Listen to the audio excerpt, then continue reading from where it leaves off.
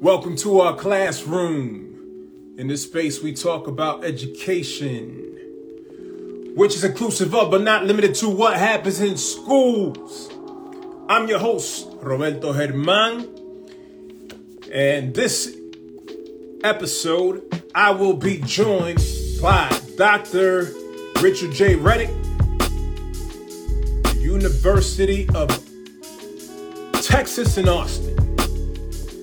He is the inaugural Associate Dean for Equity, Community Engagement and Outreach, and Distinguished Service Professor in Educational Leadership and Policy in the College of Education at UT Austin. He is also faculty co-chair of the Institute for Educational Management and Bravely Confronting Racism in Higher Education at Harvard University Graduate School of Education.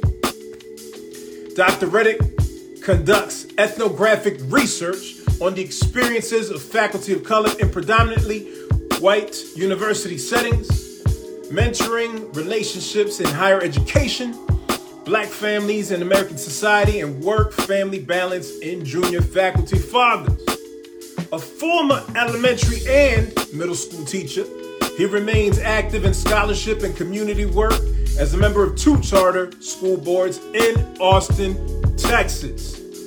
Dr. Reddick is the co-host of the KUT Public Radio podcast and radio segment Black Austin Matters with Dr. Lisa B. Thompson, and regularly contributes opinion pieces for the Chronicle of Higher Education, CNN, NBC Think, Fortune, and major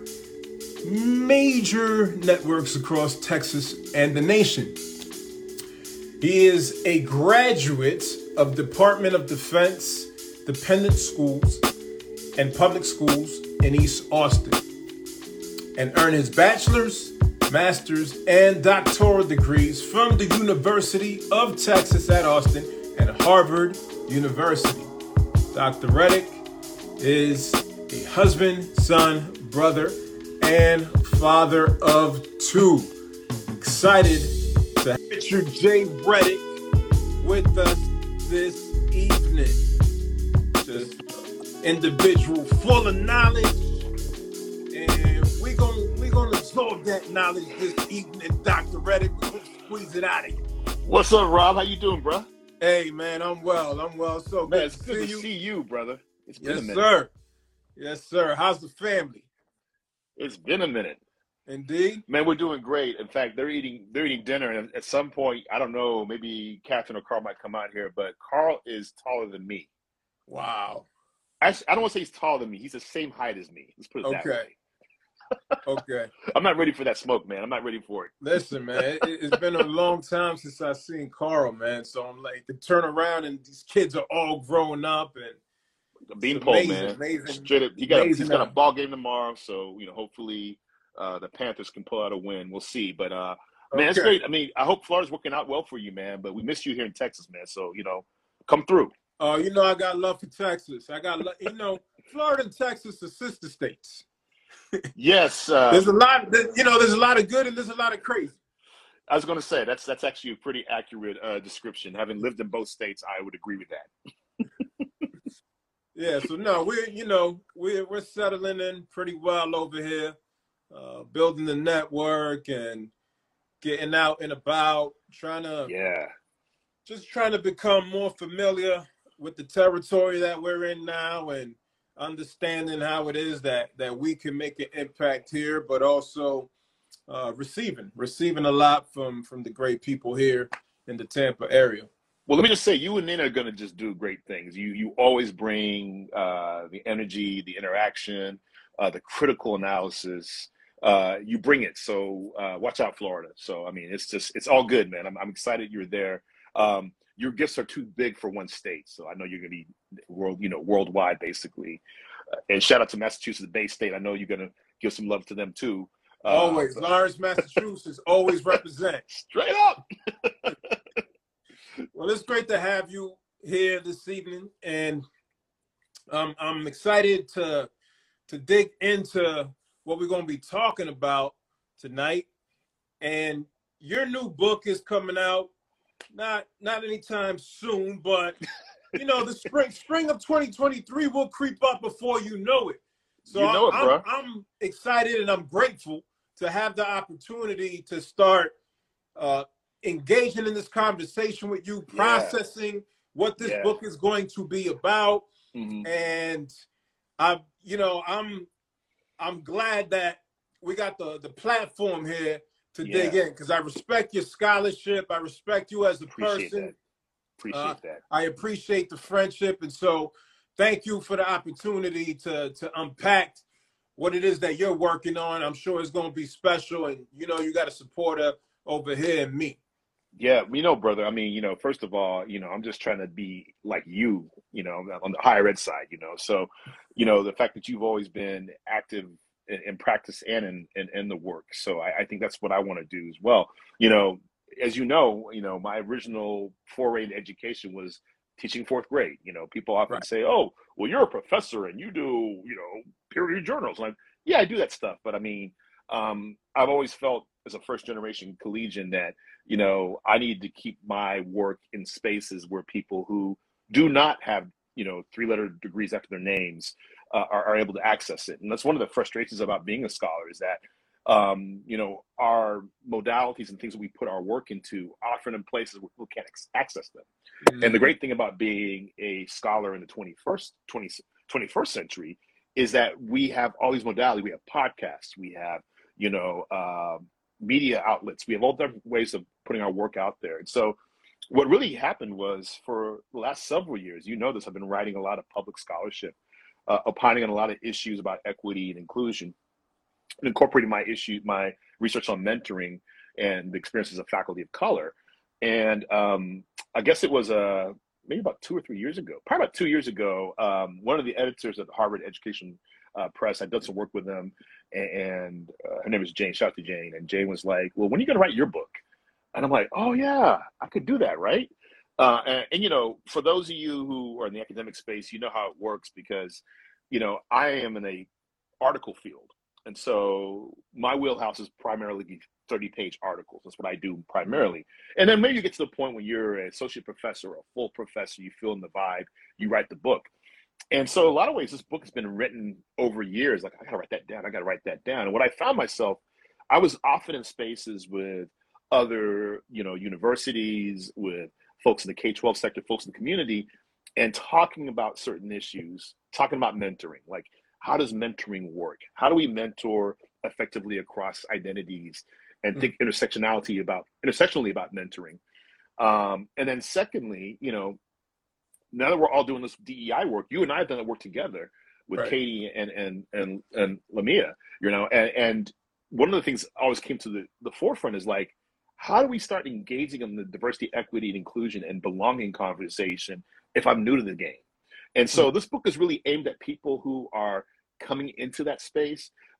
There's tons of great stuff from Kendi's work to Sarah Ahmed. There's so many great pieces out there people can follow. But if you're just coming to this stuff for the first time, I hope that my book will be a book you can pick up and sort of understand, how do I start understanding and thinking conceptually about diversity, equity, and inclusion and belonging, and not necessarily my job, right? Because if you're a diversity, equity, and inclusion person, if that's what your role is, I'm talking to you, but I'm also talking to people who work in the financial side of things, or in the information technology side of things, or in the faculty staff side of things, mm, and don't really have this as their main kind of dig.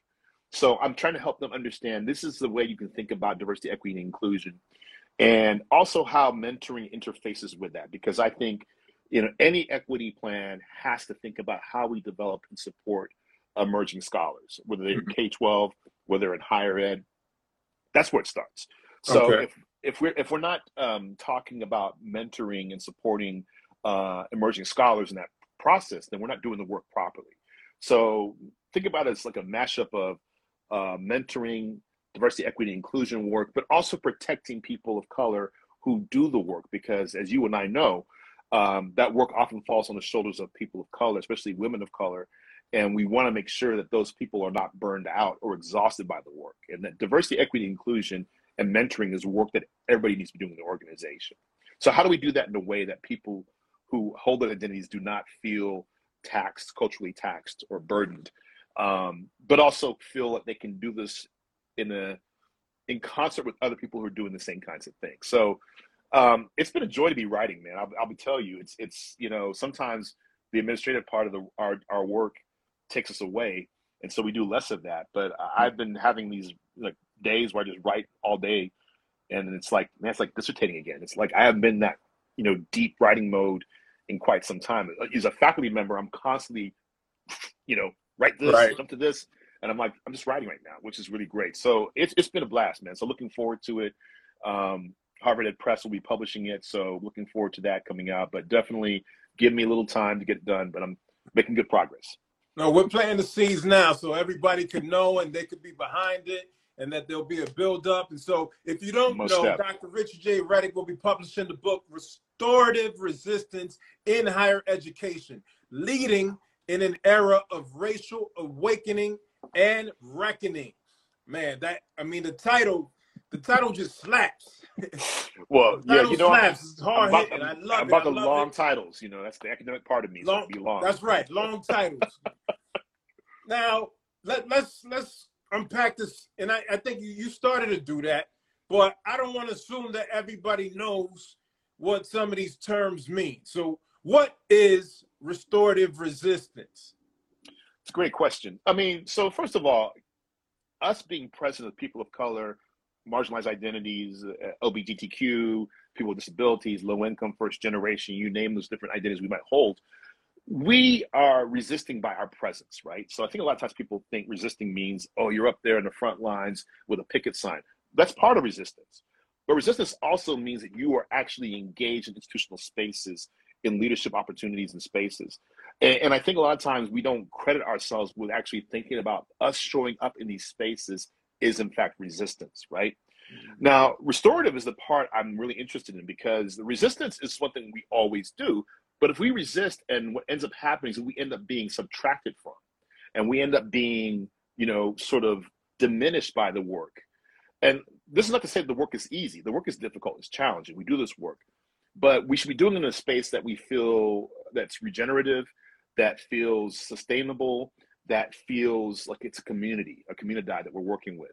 And so that's really the restorative part of it too, because often people talk about, oh, the resistance. Well, the problem with resistance on its own is that we often get worn down by it. And there's nothing more disheartening, you've seen this before, when people are in a space and they've been doing the work, but because it's been taking so much from them and they're not getting any sustainability or restoring practices coming out of it, that these become like burned out, right? Right. Diversity, equity, inclusion space, just in the last couple of years, we started seeing more and more literature and reports talking about people who are doing these jobs and then walking away. Like, I just can't do this. This is taking time away from my family.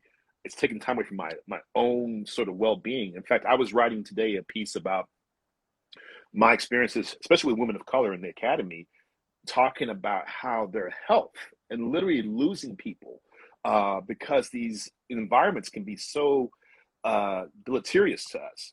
So the question is, how do we do this work in an efficacious, in a meaningful way that sustains us?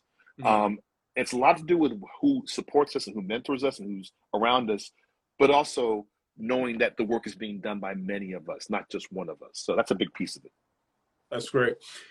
So, and to your point about people walking away, I served years ago as director of multicultural affairs and community development at a school, and I would stop collecting the business cards of other DEI practitioners.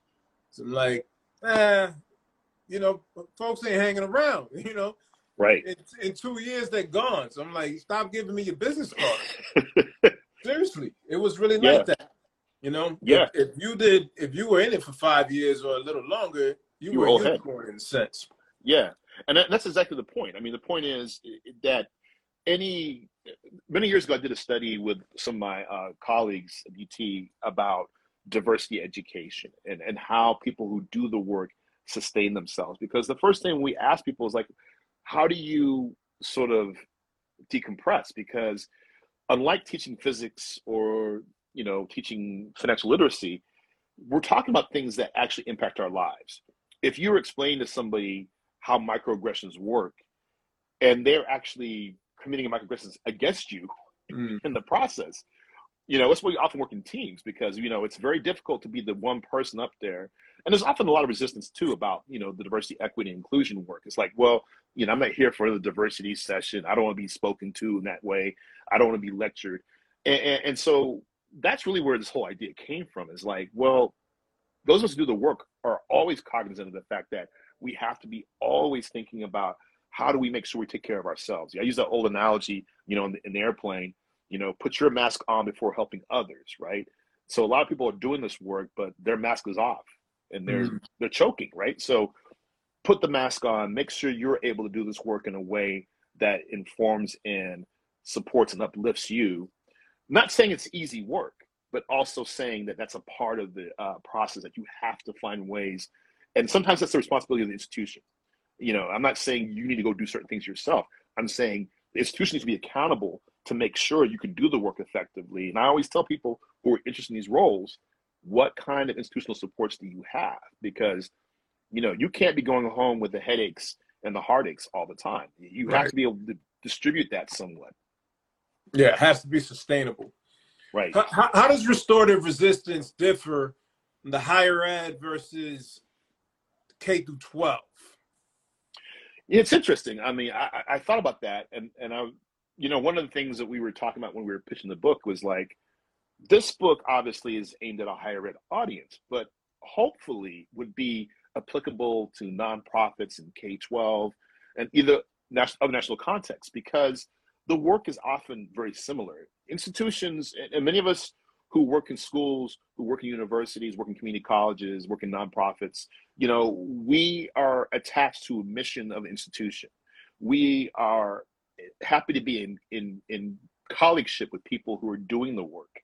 But a lot of times institutions carry a lot of baggage with them.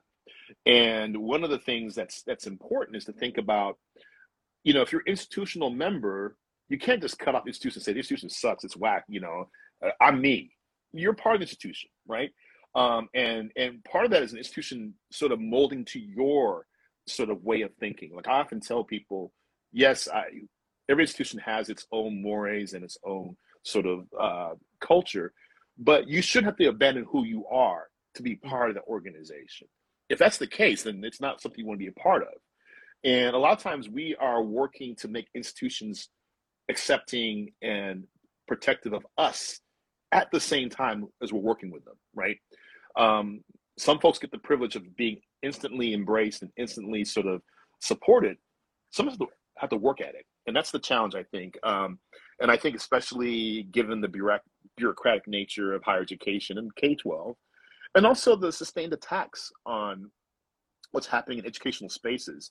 If people, everybody should know this, but if you don't know this, there is a concerted effort to, use our schools as like sort of a proving ground for ideological sort of messages. And, most people are just trying to get their job done, right?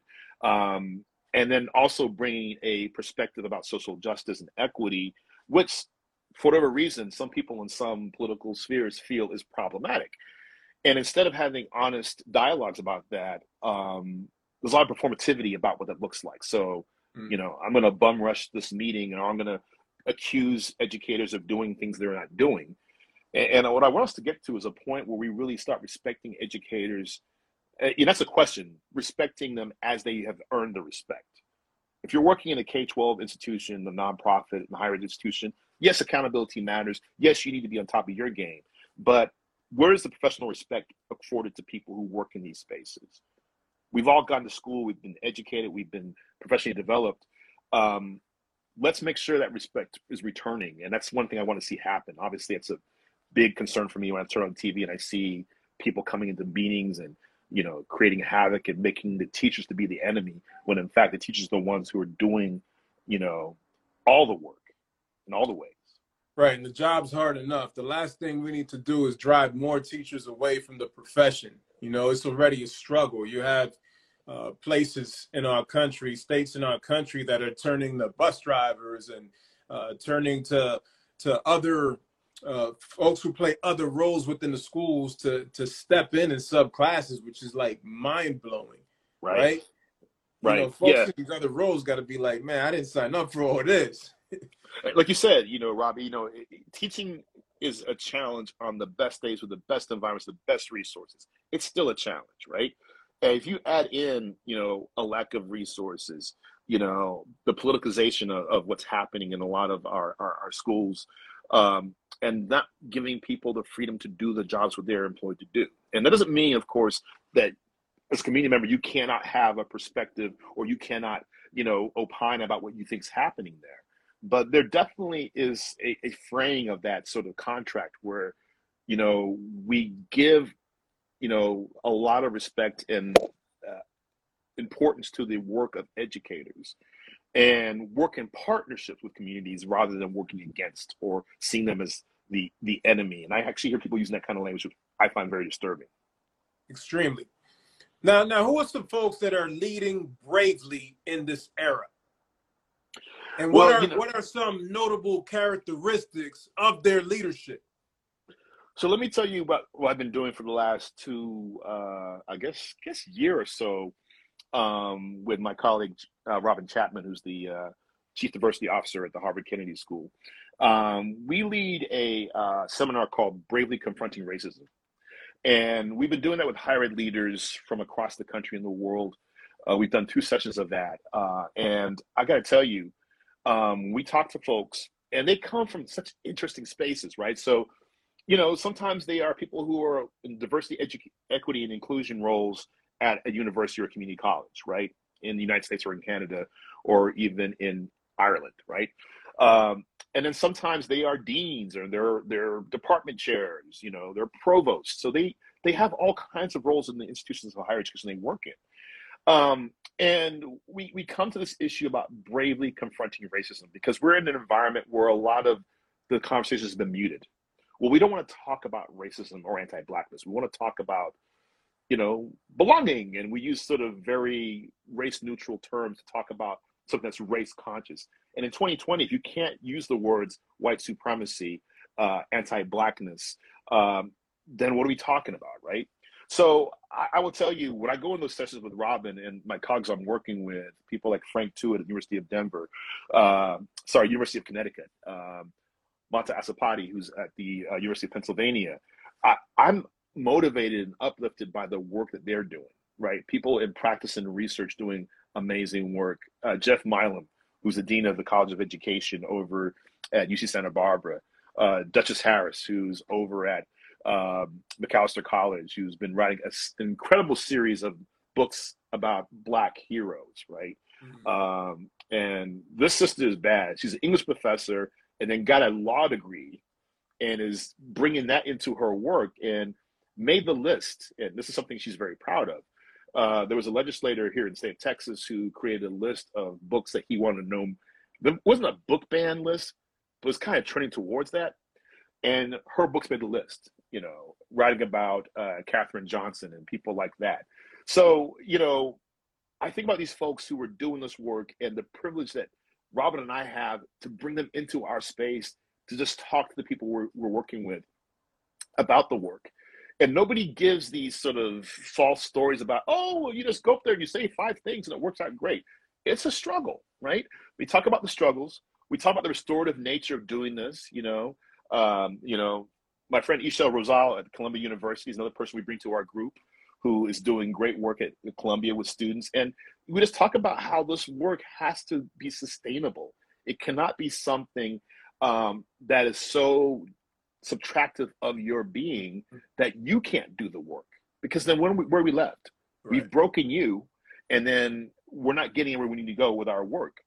So I just think about those folks. I'm lucky to work at the University of Texas with my dean, Charles Martinez, who's a prevention scientist, and I've learned so much from him just because, he's constantly, sort of challenging me sometimes to go into spaces that aren't always the spaces that I think I'm going to have the most positive reception.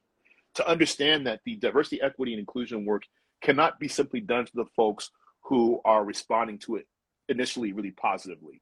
It reminds me of something that one of my heroes, Beverly Daniel Tatum, said at a seminar I was at with her one time. And Dr. Tatum, as you all know, while the Black kids sit together in the cafeteria, you know, a legend in the space. Somebody said to her, well, Dr. Tatum, you know, this lecture is great. I've learned so much, but we're all, you know, you're preaching to the choir. You know, we're all in the game, you know. And she's like, sometimes the choir needs practice. And I was like, ooh, you know, exactly. Sometimes those of us doing the work need to be reminded there's a community of folks doing the work with us, and that we can improve our practice, or we can learn new things, or we can be challenged on what we think by those folks. And so, you know, Dr. Tatum is actually one of the people I'm kind of thinking about as I write my book, because when I read Why the Black Kids Sit Together in the Cafeteria when I was in college, I was just like, I want to do what she does. You know, I want to be in that role, whatever. Is it a professor? Is it being a psychologist? What is it? I want to do that. And I've had the opportunity to interview her and work with her several times. We just did a seminar a couple of years ago together for Makubo, which is a business officers and higher education group.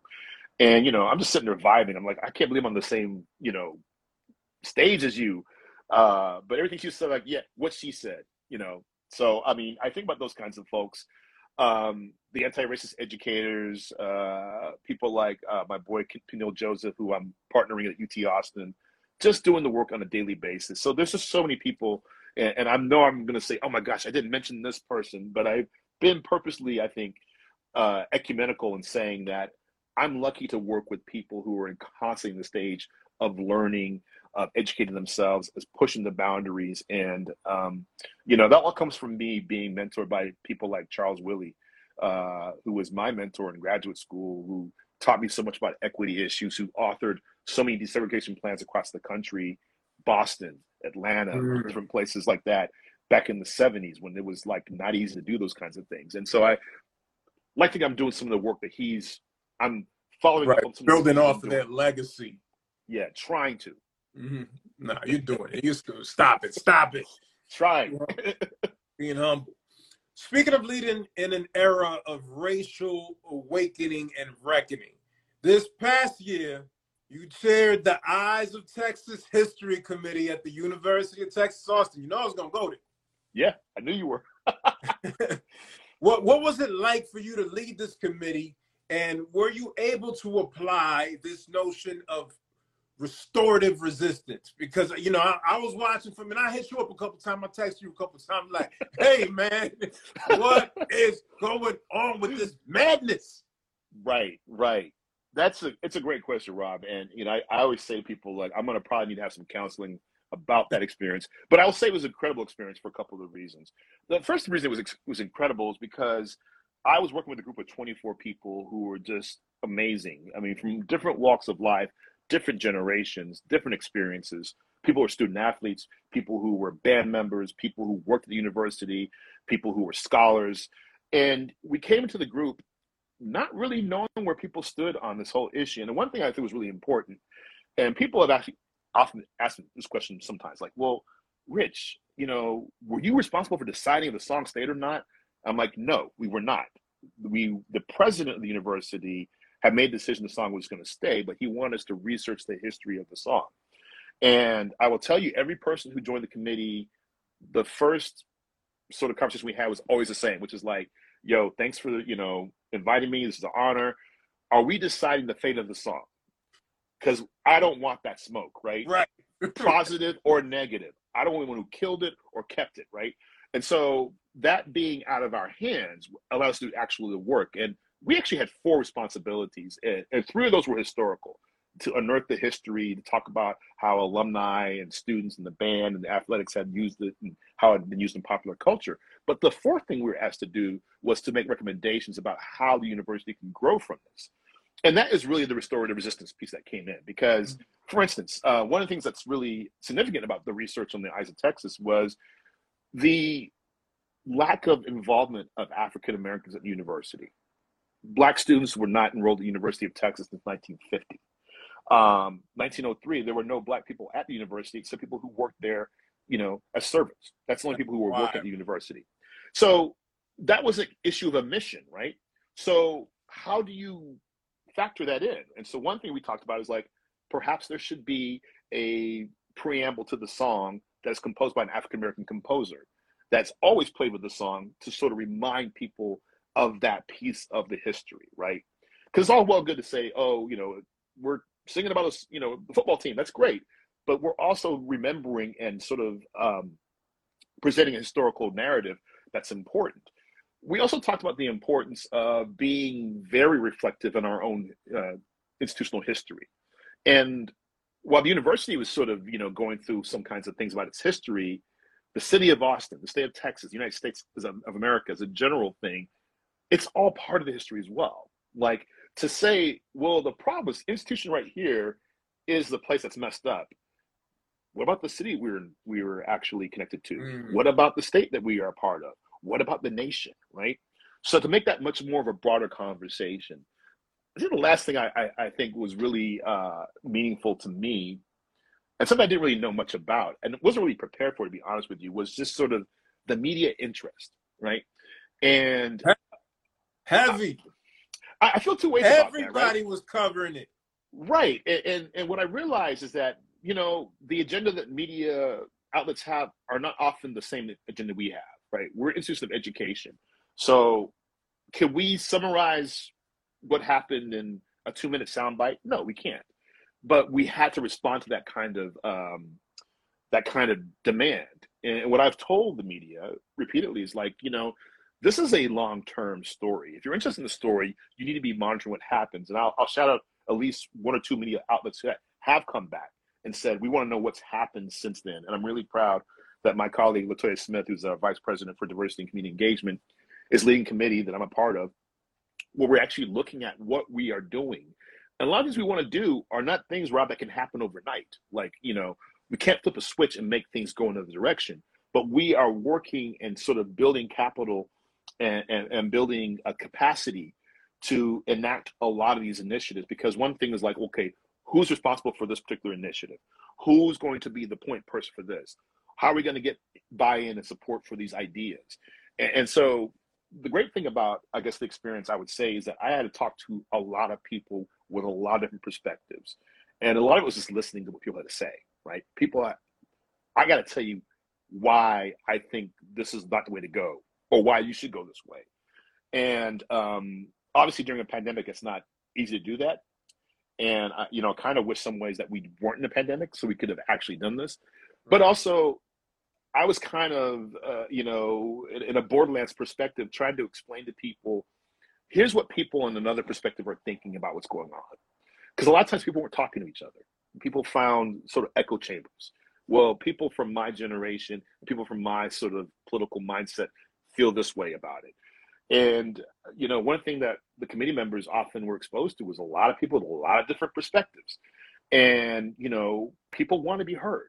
I think one thing that people often think is like, well, can you give us like a 2-minute sort of synopsis of what we should do and what should we do next?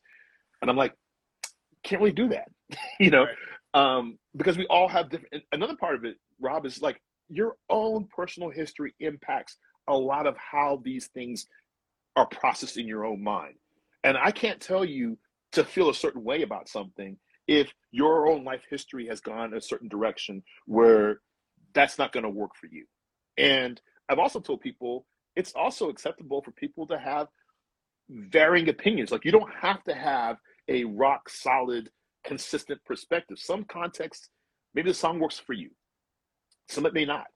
And that's okay. I mean, that's really what I was looking for, Rob, constantly was like, what are the models of how to reckon with our past and our history? Guess what? There are that many. This is unresolved. My colleague, Peniel Joseph, talks about the third Reconstruction, which is still going on, right? We have a lot of unresolved historical, social, political enmities about our university and our nation and our state. That's all happening. And perhaps because we haven't resolved that, that's why we don't have easy answers. And maybe our challenge is to actually work through the challenges and find answers. But that might take time, and it'll probably take a lot of us talking to each other and hearing a lot of things that we don't necessarily want to hear initially, but will help us understand where people are coming from. So I'm glad it's behind me in a lot of ways, Sure. but really grateful for the committee of 24 we worked with, because it was just a group of folks who committed to doing the work, and did it honestly. One of our committee members, Andrew Vo, called in from the next day. He was in Singapore, so he was always a day ahead of us. Would call in and be there early in the morning in his time to be part of our conversations. And so all of us did it voluntarily. Nobody got paid. I see that sometimes. Well, this group was, this professor was like, no, none of us got paid. We all did it because we care about the institution. We care about the community. And, I expect that we'll have more conversations going forward. And they need to be conversations and not polemics, not, people on soapboxes, but people actually engaging in dialogue and drawing from the information that we put together. Yeah, and that's key. A lot of people don't want to come to the table and have these courageous conversations, regardless of which end of the spectrum you're on, right? You might be on a soapbox, but if you're not willing to listen to others, it's tough for us to progress. So salute to you and the committee for your work on developing that report, which I did read, and I've read a lot of the media write-ups, but it's good to hear it from the source directly. Yeah, I mean, and I think you just made a great point. It stirs up a lot of passions with people, right? And passion's good. There's never a problem with passion. But when the passion sort of supersedes the ability to hear other people, to just keep in mind other pieces. One thing I thought was really powerful for me as somebody who did some of the research in this area was how the song was used as a resistance anthem. I was kind of surprised that people didn't really sort of pick up on that. There was one story I'll tell about this is that in 1966, I think it was, there was a migrant worker march in South Texas. And these folks marched from Weslaco to Austin, 500 miles, and they were working with a group of ministers and priests. It was a multi-denominational sort of group. And the reporter asked them, well, you're marching all this time. How are you keeping your spirits up? Like, we're singing Eyes of Texas. And I was just like, say what? like, walk me through that again. And, I don't know. We didn't have the ability to find out why that song was chosen. But it did seem to me to think that people find meaning in songs, which is really interesting. One of our committee members, Bill Brands, historian, said, statues and buildings are static. They don't change. They're always who they are. Robert E. Lee is always Robert E. Lee. He never grows. This is why he got to go. Right, exactly. Now, a song, and I didn't get this until I started thinking about this, a song is constantly in the mode of interpretation. So for those of you a certain age on the call, Jimi Hendrix busts out his Stratocaster and plays the Star Spangled Banner. It's the song that we've all known, but it was played differently and it meant something different come from him. Whitney sings the song in 2000. Same thing. Like, that song, that hits different, hearing her sing it. And one of the things that was really interesting is sort of seeing on our webpage, eyesoftexas.utexas.edu, there's actually a bunch of videos of different interpretations of the song, from the mariachi version to Gucci Mane's version. Yes, Gucci Mane has a version. There's even a soft jazz version of Ice Texas, which I will just go out there and say it's not very good. But people interpreted this in different ways. And that should say something about how people found meaning in it. Doesn't mean that the song is, resolved of all of its complications, but it does mean that idea that a gospel version of this song, a song sung by one of our first Black graduates at commencement in 2000, could mean something differently. And I think I don't get way too into this, but I'll make one last comment about this. So one of the things was like, well, why did you choose the Levee song? A song that's got these connotations. And you're talking to people who do work in this area are like, look, in 1903, if you wanted a song to catch on, you want it to go viral, you better pick a song that people know. because just like this, the Star Spangled Banner is based on a drinking song, a melody. People have to know the tune to pick it up, right? And in fact, there was an initial version of the song written that was not the Art of Texas. It was another song called "Jolly Students of the Varsity," and it didn't slap because people were like, "We don't know how to follow the song, the lyrics and the melody. We don't know it." But the Levee song, everybody knew it, right? And we can certainly delve into what that's all about. But I think some of the ideas about why that song, that tune was chosen, we actually were able to find that out, that it had a connection because it was a familiar tune that people could pick up very easily. And it's funny in our 21st century perspectives to think about how do you create something that's viral. It was different in 1903, right? Mm-hmm.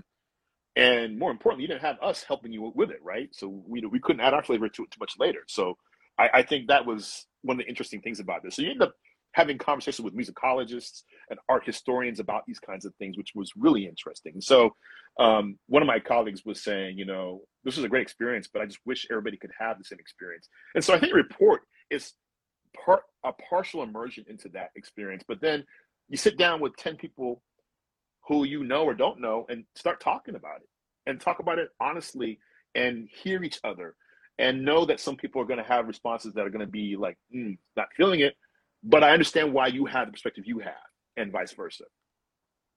It's fascinating to hear these pieces of history and the different stories connected to this song. I still feel the way I feel, especially attending University of Texas football games and other sporting events, and being one of very few individuals of color there. It was always a very strange experience for me. Well, the context matters, right? The context always matters. Always matters. I always make this point to people. It's like double consciousness. I said, as a Black person, that song in certain contexts feels uncomfortable, feels odd, feels strange. In other contexts, it feels like that's fine, right? And that's the whole thing. I mean, I think that's the part that a lot of people didn't understand. And a big part of the issue was people couldn't understand that perspective. Like, nobody is saying that you, by singing the song, are espousing these beliefs. But you have to understand what it's like to be a person who is not in the majority, hearing that in that environment and what it invokes for most of us, right? And I just ask people to sort of sit with that. And people are like, well, no, I'm like, you just have to understand that double consciousness. Du Bois came up with that in 1903, the same year as Eyes Texas. And, it just sort of, that's what we often have our experiences as BIPOC folks, as queer folks, as underrepresented, low-income folks. We're often in spaces where we have to negotiate our identity, and sort of, well, am I part of the group? Am I out of the group? Am I able to be part of this? That's a reality. And it doesn't make you any less of a person, but it's an important, I think, distance we sort of have with a lot of our white colleagues and our white friends. They might understand that context. I often tell my white, cisgender, straight friends and students, go into spaces where you are not in the dominant group, right? That means you cannot be you have to leave university classrooms, right? You have to go into other communities. And they often report, yeah, I did it and it was fine, but I did notice I was the only person who was white or cisgender or, male. I'm like, good. That builds your empathy, because now you understand that even if people are treating you exactly the way they should be treating you, it feels different. And if you have a sense that there's things that are happening, there's a hidden curriculum you can't access, it becomes even more exacerbated, right? And so, those sort of moments of feeling human and building empathy is super important. I just hope that people kind of think of that as a challenge. And even those of us who hold minoritized identities, we can't fall into that trap of thinking we know what it's like because we have a marginalized or oppressed identity. I have to constantly check myself because I'm not a woman. I'm not a queer person. I'm not a person who speaks English as a second language. So I have to remember that those are experiences that I have to be cognizant of because I don't live those day by day. I'm laughing because I'm connecting what you're saying now to what you said earlier about when Dr. Tatum mentioned that sometimes the choir needs to be reminded. Right. And so I've been doing these classes at the YMCA recently, That's when I'm like, I got to mix it up. I can't just play basketball all the time. It's not great for my body. And my body Them keeps joints, brother. Them joints, bro. Yo, nah, my back, bro. So I'll go into these classes, and it's all women. Right. It's all women. Some of them are older, some of them are middle age, but it's all women. And I'll come in, and they're kind of like, huh? It's also great, right, for your humility, because then you often realize somebody who does what they know they're doing, they can do it, and you can't. Bro, it gets better, right? So I come in and I'm like, yo, I'm about to body his class. I'm about to show him what it is. And there'll be like a Zumba class, right? And they're murdered. They're just getting it all in with the Zumba. Stepping. And I'm like, I'm like 2 steps off, and I'm like, yo, what is going on? Everybody's in sync but me. Even the old lady that has to modify the moves, she's on top of it. She's killing it. I'm looking at a couple of ladies in front of me I'm like, all right, like step to the left, step to the right, 1, 2, 2. Listen, bro, humbling experience. Exactly. Being the only male, and big black dude, and see a white women mainly in the Zumba class. But they've been outperforming me. I can't front. They've been outperforming me in Zumba. Yeah, and it's very humbling. And you learn about I'm competitive too. Right. You learn about this sort of process of cooperative, learning. Like, they're gonna help you out a little bit, and maybe the competition piece goes out a little bit more. But that's a great piece of this whole thing. Like, we can never get to the point where we feel and that's one thing I will say that has concerned me in a lot of the movements I'm seeing is when people get to a certain level, we're like, I'm so far ahead of y'all. I know what's going on. You need to get yourself together. And I'm like, that's, to me, that lack of cultural humility is a trap, right? Then you become hegemonic, and you become a person who's able to oppress people because you are assuming that you've got this sort of level of knowledge. Mm-hmm. And bro, from what work we do, every time I go into space with you and Katie and Lamia, I would learn something from you all talking, right? I would learn something from the people asking questions. I would have to re-examine some things I thought previously, right? And if I walk in and like, well, I'm the expert here, I'm Dr. Reddick, and book and article, you miss out on so much. And it doesn't mean you can't have expertise and you can't challenge people, but it does mean at some point nobody likes to be called out. People don't mind being called in. Let me talk to you for a minute. Yeah, what you were saying earlier, did I understand that correctly? Did I get what you were saying? Because this is how I see it, right? And then sometimes you're like, okay, I got to check what I think because I misinterpreted what you said. But I find so much of our conversation is sort of on that hair trigger kind of thing where it's like, yo, you said something that I'm just not going to hear it. And it doesn't mean that you don't try to work and become better at that, but it also means you take time to hear what people have to say. And brother, this comes from me doing this work for a long time. One of the things I did in this first chapter was like my own scholarly personal narrative. And I realized I've been doing this work since I was like 19 years old in some format. As a university ambassador or whatever, doing multicultural and diversity education work. So I've been doing it for like 30 years.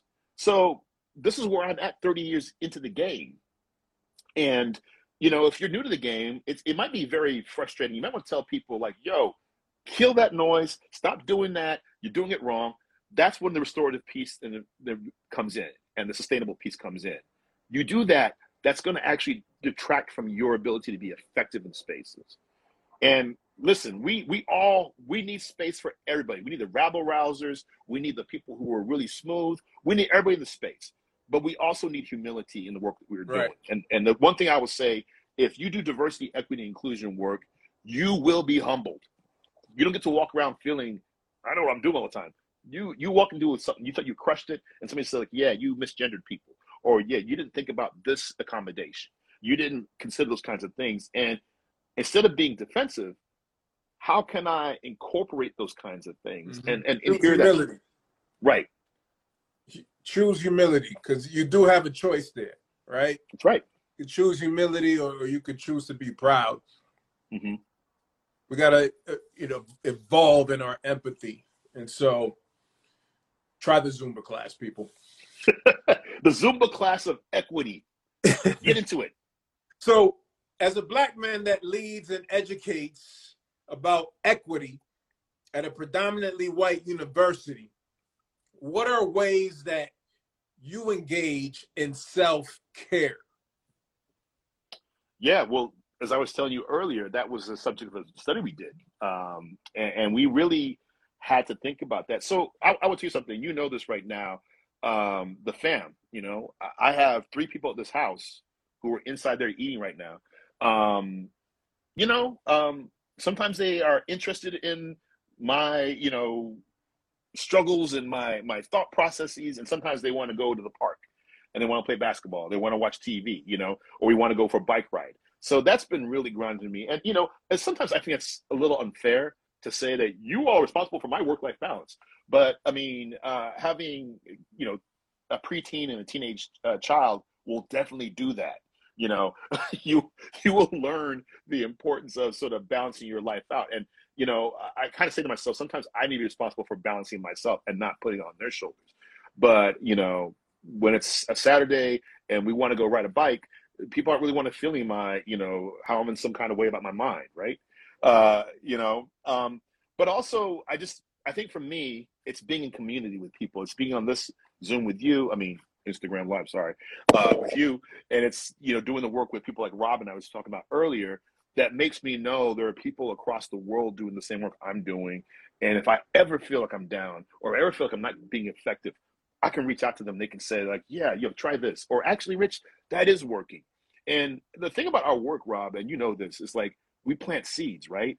And so Right. sometimes we've been in a session, you're talking to somebody, you're saying something, and you could see somebody just like, and you're like, are you okay? And they're like, I just got it. It just broke through to me. And you realize it's not because you're brilliant. It's because this is the fifth, sixth, seventh, 25th time they've heard that message. And now they're like, okay, Right. now you put it together in a way that I get it. Because I've been hearing this before, and first I Right. resisted it. Heard it I from thought it was Leah, wrong. heard it from Katie, heard it from Yeah, me. Now you hear it from Rich. like, okay, now I got it. Or at least I'm on the pathway to getting it. And that's what I always tell people. I was like, if you walk into a space and you do some work and you were like, wow, it didn't have any effect on anything. I've had people come up to me years later. I had a classmate of mine at the University of Texas who came to me and said, remember that time that we were working in the front desk during orientation and you told me X, Y, and Z? I'm like, nah. He's like, well, when you did that, I started doing these other things, and now I'm doing this work. Now, honestly, that's hugely flattering, but I also realize other things happen in his life. But it is amazing how one action or one intervention or one moment can kind of steer people in certain directions, and we're all part of that work. And we are, if you're one of the, think about it. If let's go find somebody you know, who's operating from a racist framework, and this person turns around one day and says, I want to be anti-racist. I'm going to do that work. Think about the number of people from that person's earliest times to the present day who chipped away at those issues and got them to think a certain way. We'll never know each other. We'll never have a chance to sort of, well, you remember old Bob there, back in the day, he was like, sometimes he will, but a lot of times we don't. But if we do, it's a great experience just to think about how we might have that impact on somebody. And then secondly, the impact on us. I hear people say things to me when they're defensive or angry or shutting me out. And I have to go think about that. And I'm like, man, am I really doing those kinds of things? Or is that person responding negatively because they are actually getting to the core? Like you're actually hitting them someplace. You know, the worst thing is like, oh, I gotta squab this because I'm just feeling some kind of way. Because now you realize what I was thinking was not the way I want to think. So, I mean, to me, it's about those things. And, I still got my bass guitar over there. I'll put the bass guitar in and do some of my work, Stanley Clark work on the bass, and feel a little bit better about myself. But, I turned 50 this year, and it's a blessing because I think if I had told myself at the age of 25, or I don't know, man, being 50 is going to be kind of lit, I'd be like, nah, you're going to be old and, needing bifocals, which I do wear. But I said, We're not judging you, Rich. well, I mean, you mentioned basketball. I'm like, yeah, man, those joints, bruh. You got to watch out, man. So, you know, heck, I felt a ladder the other day. I'm like, okay, this is definitely an old man move. But I was really sort of glad to think about the fact that I feel really blessed that I'm able to do the work I do. I've always had interesting work and enjoyed the work. Thanks, Ren. It is right. Like it's a big deal. I'm just like I'm still here, you know. The big still, 50, that's right. Still swinging. Big still swinging. 50, still swinging. Rich, so what's the message of encouragement you want to offer to those who are listening? Yeah, well, I want to thank everybody, first of all, for being here. I know, you know, different time zones, people got things to do. Appreciate it. Means a lot that you took the time to hang out. But I would just say, like, look, 2020, 2021, and so far 2022, I mean, we're talking about unprecedented times. And in fact, when I talk to old heads, they say 68 felt like this. They can tell me, you know, historical moments we learn about in history books that this moment is like this. To not diminish the fact that this is a incredibly challenging time. Nobody should feel any kind of way about saying, I need time to reflect. I need time to decompress. I need time away, right? Claim that for yourself because you need to do that because here's the problem. I keep on hearing people talking about things like getting back to normal. I'm like, was normal really something we wanted to be to begin with? Was normal working for all of us? I don't think it was. But if we've learned anything, it's like the cascading effects of racial inequity, of police violence, of a pandemic are not hitting us all equally. And so we should make sure we are articulating that to people.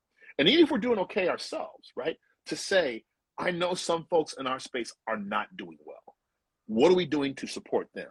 And let's not fall to this idea that, oh, well, you know, once we get through the first couple of, you know, months, we'll be back to normal. Some people are never going to be quote unquote normal. Right. And we need to remember it's not going to be something that's going to go away after, you know, we got the vaccines to everybody, we need to get them. The losses, I mean, I heard something amazing. Like, I think 1 out of 16 Black kids in schools have lost a family member because of the pandemic. Wow. I mean, mind-blowing stat. That's right. If you teach kids of color, your kids have been impacted by this. And it might not be immediate, but it might be somebody, an auntie, an uncle, a grandparent, or somebody in the community, right? So let's not fall into the trap of saying, oh, we're all better now, let's bounce back. Let's be reflective and remember what this means to be in a moment where we should be taking the time to reflect on what does equity really look like and what can we do individually and institutionally, because we all belong to institutions. We run schools, we run universities, we run nonprofits, or we have leadership opportunities in those spaces. What are we doing to make sure the equity issues are not just something that we're like, let's be more equitable? No, what can I actually do? What can I change? What can I advocate for? Evolve your empathy. Exactly. You got it, brother. So, Rich, as we wrap up, just because I'm sure there's a lot of folks who are going to want to hear more from you, all the gems that you gave us tonight, and certainly your book that comes out in the spring of 2023, Restorative Resistance in Higher Education, Leading in an Era of Racial Awakening and Reckoning. Spring of 2023, people. You heard it here first. Where can the people follow you? So I'm just learning this Instagram game. So at the Chronicles of Reddick is my Instagram tag. If you are here, I guess you know that. But I'm usually on Twitter at Dr. Rich Reddick. And, you know, that's usually what I'm usually in that space. And so, you know, tweet at me or, you know, let me know what's going on or, you know, let me know what you're working on, because I always think, again, if you're doing equity work, if you're working in this vibe, we're all on the same team, you know? So, you know, and I always like to hear what people are working on. So you got something dope that you're doing, you know, share it with me too, so I can get it out there. And, you know, shout out to Dr. Tatum for giving me the line about the choir, because I've been using that for years. That's right. Hey, Rich, man, I want to thank you again for being here, for taking your time, for sharing so much with us. The Everything. Certainly the stuff related to your book coming out in the spring of 2023. And I'm going to state the title again, people, because we're going to make this sink in. Restorative Resistance in Higher Education, Leading in an Era of Racial Awakening and Reckoning. But also the stuff that you dug into as it relates to the committee that you chaired, the Eyes of Texas History Committee at UT Austin, and the piece about self-care. Because, you know, we gotta think about that, right? We gotta make sure that we're intentionally talking about that, but also acting on things that are going to help us to be able to sustain our efforts, especially those of us in this DEI space, you know, true practitioners. But as Rich stated earlier, you don't have to be a DEI practitioner to be engaged in this work. We should all be engaged because this really is about all of us and us as a society being able to knock down the walls of division so that we can progress together. So, Rich, man, it's been my pleasure. You know, I got a lot of love for you, for your family. So greetings to them. Hope to reconnect with you in person in the future and certainly have you back on this platform, our classroom. Oh, facts. And, you know, Rob, you and Nana, I miss you guys and the little ones, man. You got a whole crew now, which is amazing to me. But bro, trust me, didn't plan it this way. Keeping it real, I love it. But you know, just so much respect for what you guys are doing. This is such important work, and I just really appreciate having the time to just vibe with you and just, you know, be in a cipher because it's great. I mean, I feel lifted. This is the kind of stuff you need to start the year with. So this is great. Looking forward to the next time, man. We're gonna definitely chop up some more. Thank you. Peace and blessings, my brother. Peace. Thanks, everybody.